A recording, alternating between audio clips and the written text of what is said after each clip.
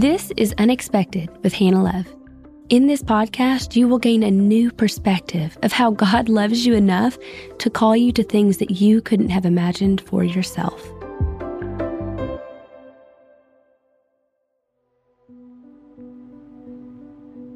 As we barrel headfirst into December and all that comes with it, I wanted to backtrack this month and take a few moments in the Bible leading up to Jesus' appearance. I'm talking about John the Baptist. I posted a short clip a week or so back about how underrated the life of John is. I think it's important to understand some background of this man and his role in preparing the way for Jesus' entry into the world. Let me begin by reading in Luke 1 about the miraculous conception of John, beginning in verses 5 through 25. During the reign of King Herod the Great of Judea, there was a Jewish priest named Zechariah who served in the temple as part of the priestly order of Abijah. His wife, Elizabeth, was also from a family of priests and was a descendant of Aaron. They were both righteous before God, living virtuously and following the commandments of the Lord blamelessly. But they were childless since Elizabeth was barren, and now they were both quite old. One day, Zechariah's priestly order was on duty, and he was serving as priest. He was chosen by the casting of lots, according to the custom, so that the honor fell on Zechariah to enter the holy place and burn incense before the Lord. A large crowd of worshipers had gathered to pray outside the temple at an hour when the incense was being offered. All at once, an angel of the Lord appeared to him, standing just to the right of the altar of incense. Zechariah was startled and overwhelmed with fear, but the angel reassured him, saying, "Don't be afraid, Zechariah. God is showing grace to you, for I have come to tell you that your prayer for a child has been answered. Your wife Elizabeth will bear you a son, and you are to name him John. His birth will bring you much joy and gladness. Many will rejoice because of him, and he will be one of the greats in the sight of God. He will drink no wine or strong drink, but he will be filled with the Holy Spirit even while still in his mother's womb. And he will persuade many in Israel to convert and turn back to the Lord their God. He will go before the Lord as a forerunner with the same power and anointing as Elijah the prophet. He will be instrumental in turning hearts of the fathers in tenderness back to their children and the hearts of the disobedient back to the wisdom of their righteous fathers. And he will prepare a united people who are ready for the Lord's appearing." Zechariah asked the angel, "How do you expect me to believe this? I'm an old man and my wife is too old to give me a child. What sign can you give me to prove this will happen?" Then the angel said, "I am Gabriel. I stand beside God himself. He has sent me to announce this good news. But now, since you did not believe my words, you will be stricken silent and unable to speak until the day my words have been fulfilled at their appointed time and a child is born to you. That will be your sign." Meanwhile, the crowds outside kept expecting him to come out. They were amazed over Zechariah's delay, wondering what could have happened inside the sanctuary. When he finally did come out, he tried to talk, but he couldn't speak a word. And they realized from his gestures that he had seen a vision while in the holy place. He remained mute as he finished his days of priestly ministry in the temple and then went back to his home. Soon afterward, his wife Elizabeth became pregnant and went into seclusion for the next 5 months. With joy, she exclaimed, "How kind it is of God to gaze upon me and take away the disgrace of my barrenness." Shortly after this, an angel visits Elizabeth's cousin, Mary, to announce, "The Lord has found a light in you and has chosen to surprise you with a wonderful gift. You will become pregnant with a baby boy, and you are to name him Jesus." Afterward, Mary arose and hurried off to the hill country of Judea, to the village where Zechariah and Elizabeth lived. Arriving at their home, Mary entered the house and greeted Elizabeth. At the moment she heard Mary's voice, the baby within Elizabeth's womb jumped and kicked, and suddenly Elizabeth was filled to overflowing with the Holy Spirit, and in a loud voice she began to prophesy with power.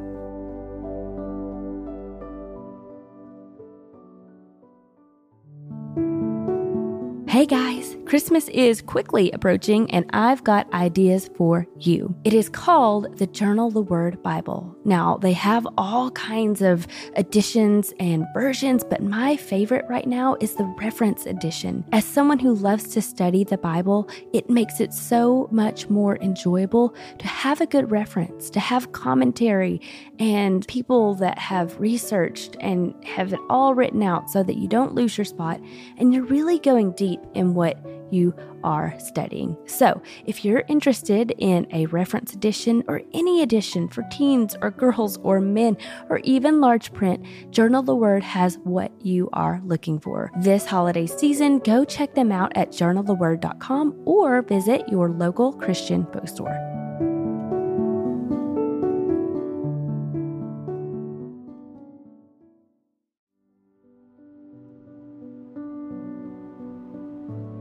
So you see, John and Jesus' births not only overlap, but they are parallel in the fact that both of them are miraculous. Talk about unexpected. Elizabeth is an elderly and barren woman, and Mary, a young virgin. But God had great plans for these women and the precious sons they would bring into the world. The very moment Mary entered Elizabeth's home and she heard her voice, John leapt within her womb. Holy Spirit fell, and both Elizabeth and her unborn child felt the presence of the Messiah, even while he was within Mary's womb.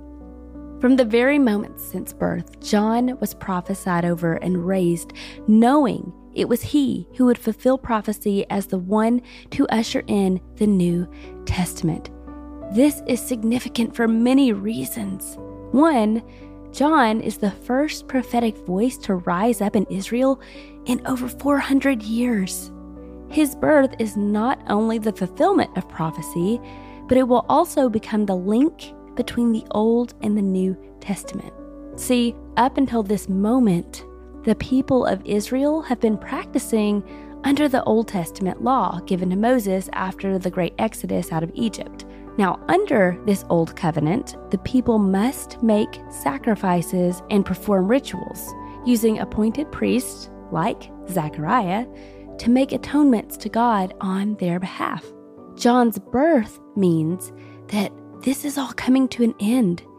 He is born to prepare the way, to soften hearts and announce the Messiah is coming and the new covenant with him. After several hours of research, I can promise this. John's life is the ultimate poetic introduction to Jesus. To save time, I am going to give you all highlights today on the greatly underrated John the Baptist. We'll just call it my personal list of lessons taken from his unexpected life. The first thing is this: John was set apart. He knew that he was set apart since birth. He didn't run or rebel from the idea of this. Indeed, he set the course of his life on a path that honored this great commissioning. Luke 1:80 says this of John after his birth. Afterward, their son grew up and was strengthened by the Holy Spirit, and he grew in his love for God. John chose to live in a lonely wilderness until the day came when he was to be displayed publicly to Israel. Guys, he literally chose to live in the wilderness. Many of the Gospels document his life and share that not only did he choose to separate himself from the world, but he also forsook comforts. He wore camel hair tied around himself with a leather strap. He ate locusts and wild honey.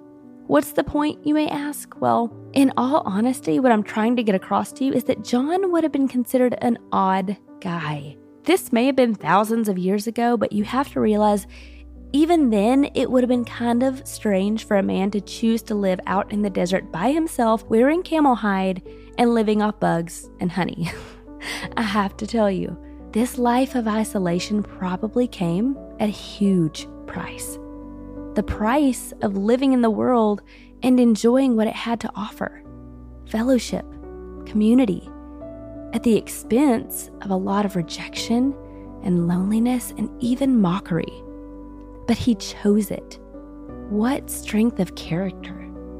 Do you know what else this tells me? He probably spent all that time separate from everyone else so he could keep his gaze on God.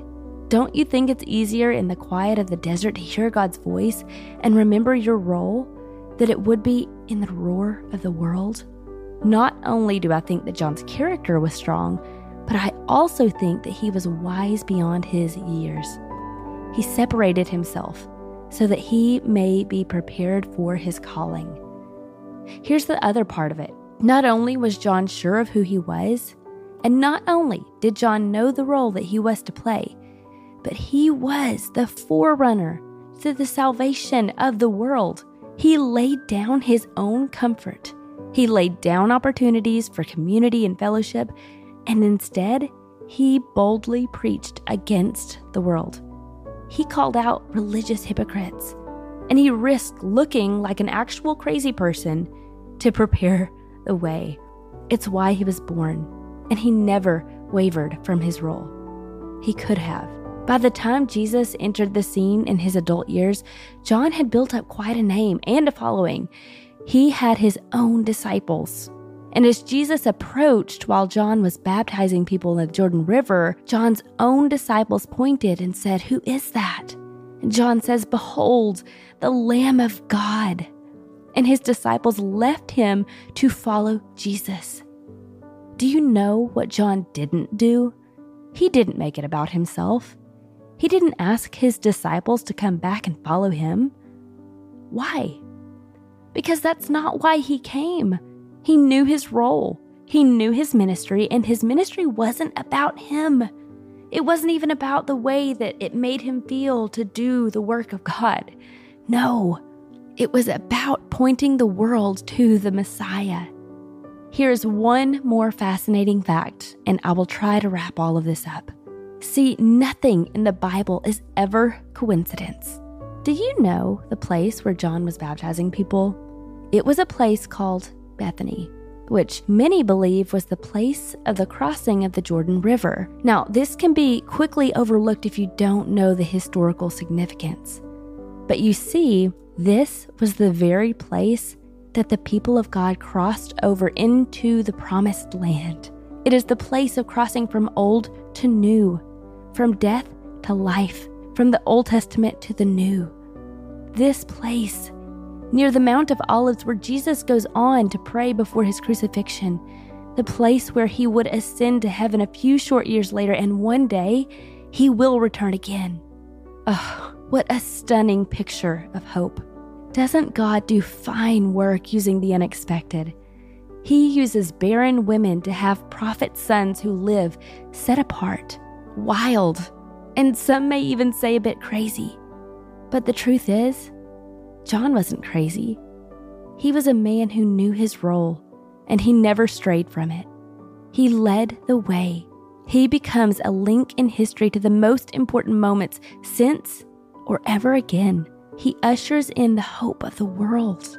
As we enter into the holiday season, my prayer is that each of you will remember too that God loves to use the unexpected. And in fact, he has always called you.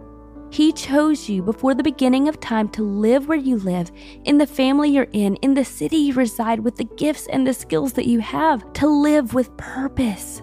You know deep down, he did.